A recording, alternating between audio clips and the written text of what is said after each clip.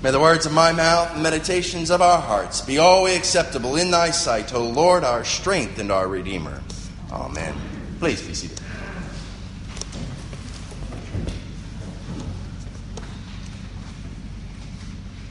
She was 6 weeks old when a poorly trained doctor applied a mustard plaster poultice to her eyes, which rendered her totally and completely blind. She knew no different being so young, but yet she did know different. And even in her childhood, she realized that she had a special gift. She often said, "I have a jewel, content." When only 9 years of age, she wrote these words, "Oh, what a happy soul am I, although I cannot see. I am resolved that in this world contented I will be. How many blessings I enjoy that other people don't. To weep and sigh because I'm blind, I cannot and I won't." And she would go on to be married, and she would even experience the pain of losing her child. As she said about her personal life, "I became a mother and knew a mother's love, but the angels came down and took our infant to God." And one day in 1873, Fanny Crosby, known as Aunt Fanny, was visiting with a friend, Mrs. Joseph Knapp. And during their visit, Mrs. Knapp played a tune on her piano, which she had recently written. And then she asked Fanny, "What does this tune say?" And after kneeling in prayer for a few moments, she rose and declared and said, "It says, 'Blessed assurance, Jesus is mine.'" Aunt Fanny began to dictate verses to Mrs. Knapp, who wrote them down, fitting them to the melody that we just sang moments ago. "Blessed assurance, Jesus is mine. Oh, what a foretaste of glory divine. Heir of salvation, purchase of God, born of his Spirit, washed in his blood." Even in the midst of her lifelong handicap, in the ups and downs, even of losing an infant child, Fanny Crosby found her hope and her comfort in God and who she was in God's eyes, his own child. And in her lifetime, Fanny Crosby would write over 8,000 gospel hymns. And this reminded me of another similar type story. The story is told of a boy who grew up with a handicap. He wasn't born that way, though. He had been born without any disabilities. But as a young boy, at the age of 5, he was dropped. And it caused problems in his legs that would last a lifetime. This in and of itself is tragic, but it's not the real tragedy. The real tragedy is why he was dropped. You see, at a very dangerous time, both his grandfather and his father were killed. And in such a fright, the person caring for the boy tried to run away, but in doing it so swiftly, she had dropped him. And the 5-year-old didn't die that day, though. However, his life would be a changed one.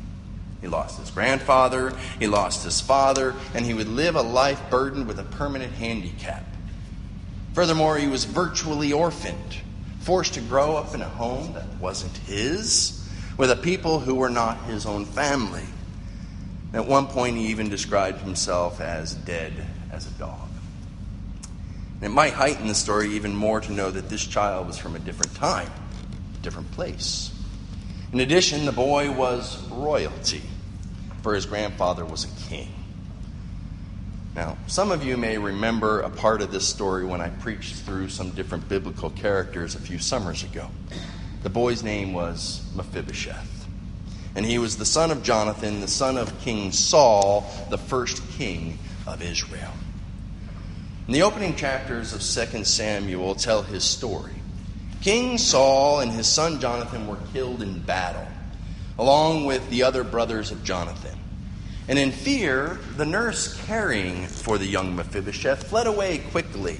And during that process, she dropped him and made him lame, as the scriptures say, in both legs.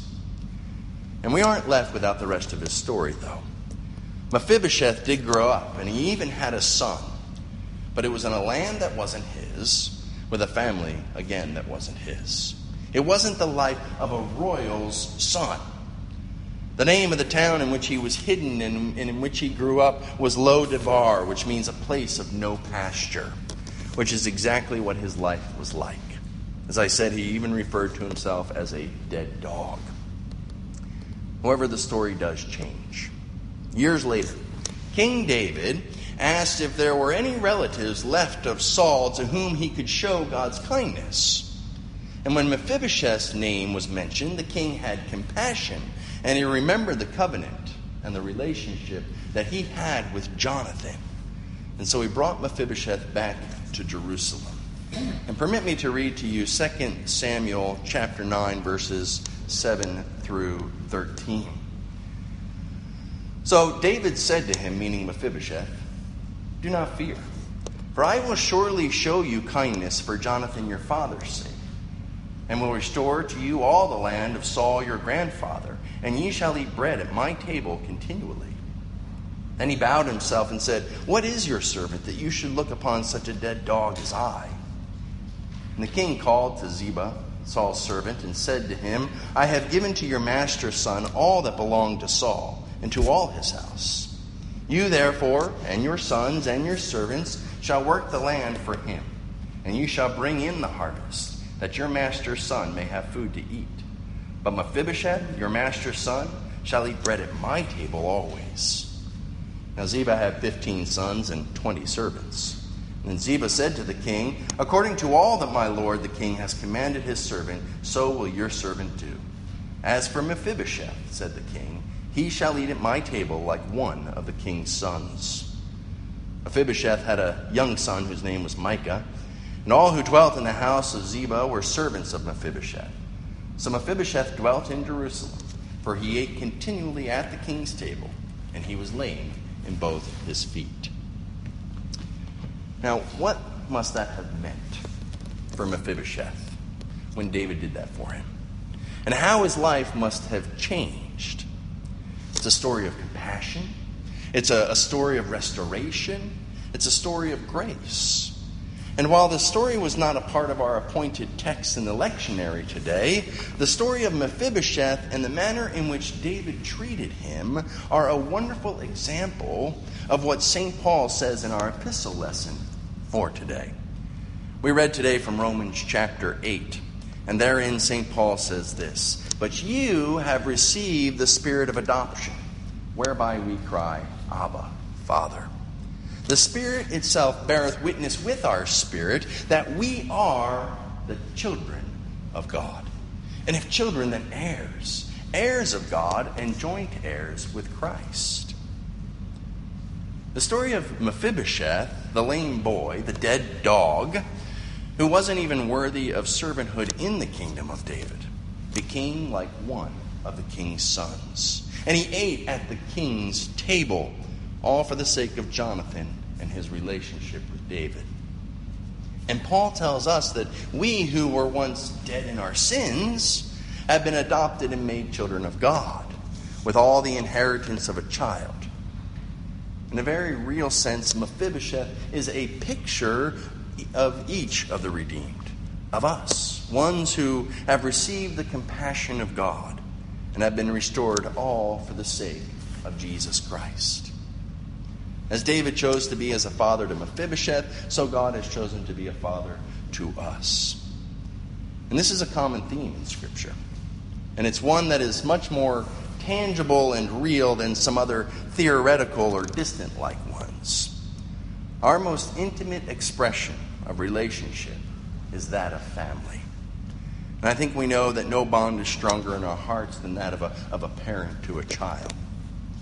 St. Paul, at another point in 2 Corinthians chapter 6, quotes the Old Testament, and he expresses this intimacy in this way. He says, what God said, "I will be a father to you, and you will be my sons and daughters, says the Lord Almighty." Next week, we'll be doing morning prayer on the 5th Sunday of the month. But if we read that gospel lesson appointed for next Sunday, we would hear the parable Jesus tells us of the prodigal son. The son who desperately wanted to leave the family home, but who in time and in need humbly returns to a rejoicing father. And this principle rests at the foundation of how we approach God in its simplest way. God, although he be wholly other than we are, Although he's due all honor and majesty and glory beyond all other, he is also Abba, Father. And it's because of this familial relationship that Paul can say later in the same chapter, all things work together for the good of those that love God. And again, I know that nothing can separate us from the love of God which is in Christ Jesus. The reason Paul can say those things is because of his understanding of God as a father who cares for his children, who looks out for his children, who loves his children. J.I. Packer, a well-known author and Anglican theological scholar, wrote in his book, Knowing God, these words: "To those who are Christ's, the holy God is a living Father. They belong to his family. They may approach him without fear and always be assured of his fatherly concern and care. This is the heart of the New Testament message." End quote. Beloved, we can easily go through life with different images of who God is. We can read the pages of Holy Writ and conjure up different ideas and different conceptions and different aspects, all of which could and would be true. But friends, the most comforting and most meaningful is that which Jesus says when he teaches us and his disciples to pray intimately, "Our Father." As David was to Mephibosheth, so God is to us. And he brings us into his house, like Mephibosheth was brought into David's, to come and dine at his table. He as our Father, and we as his children.